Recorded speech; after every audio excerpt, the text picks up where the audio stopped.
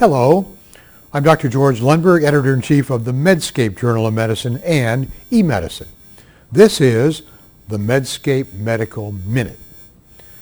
All of us physicians remember that in medical school we were told that at least half of what we were taught was wrong, but they didn't know which half. How true. One of the disciplines that may have changed the most is orthopedics. Once, there was rest and immobilization for acute strains and sprains, now replaced by ice and exercise. Then there were various fractures of the humerus, cast or surgery, replaced by a mere sling. Now comes a randomized controlled clinical trial from New Zealand in the December 2007 issue of the American Journal of Sports Medicine.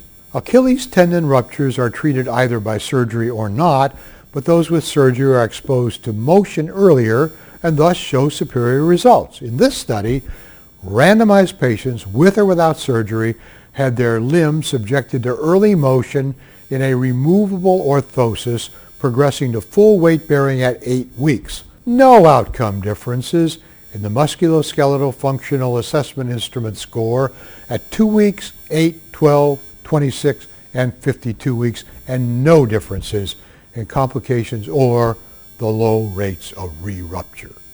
Behold, the power of a randomized controlled clinical trial, even in orthopedic surgery.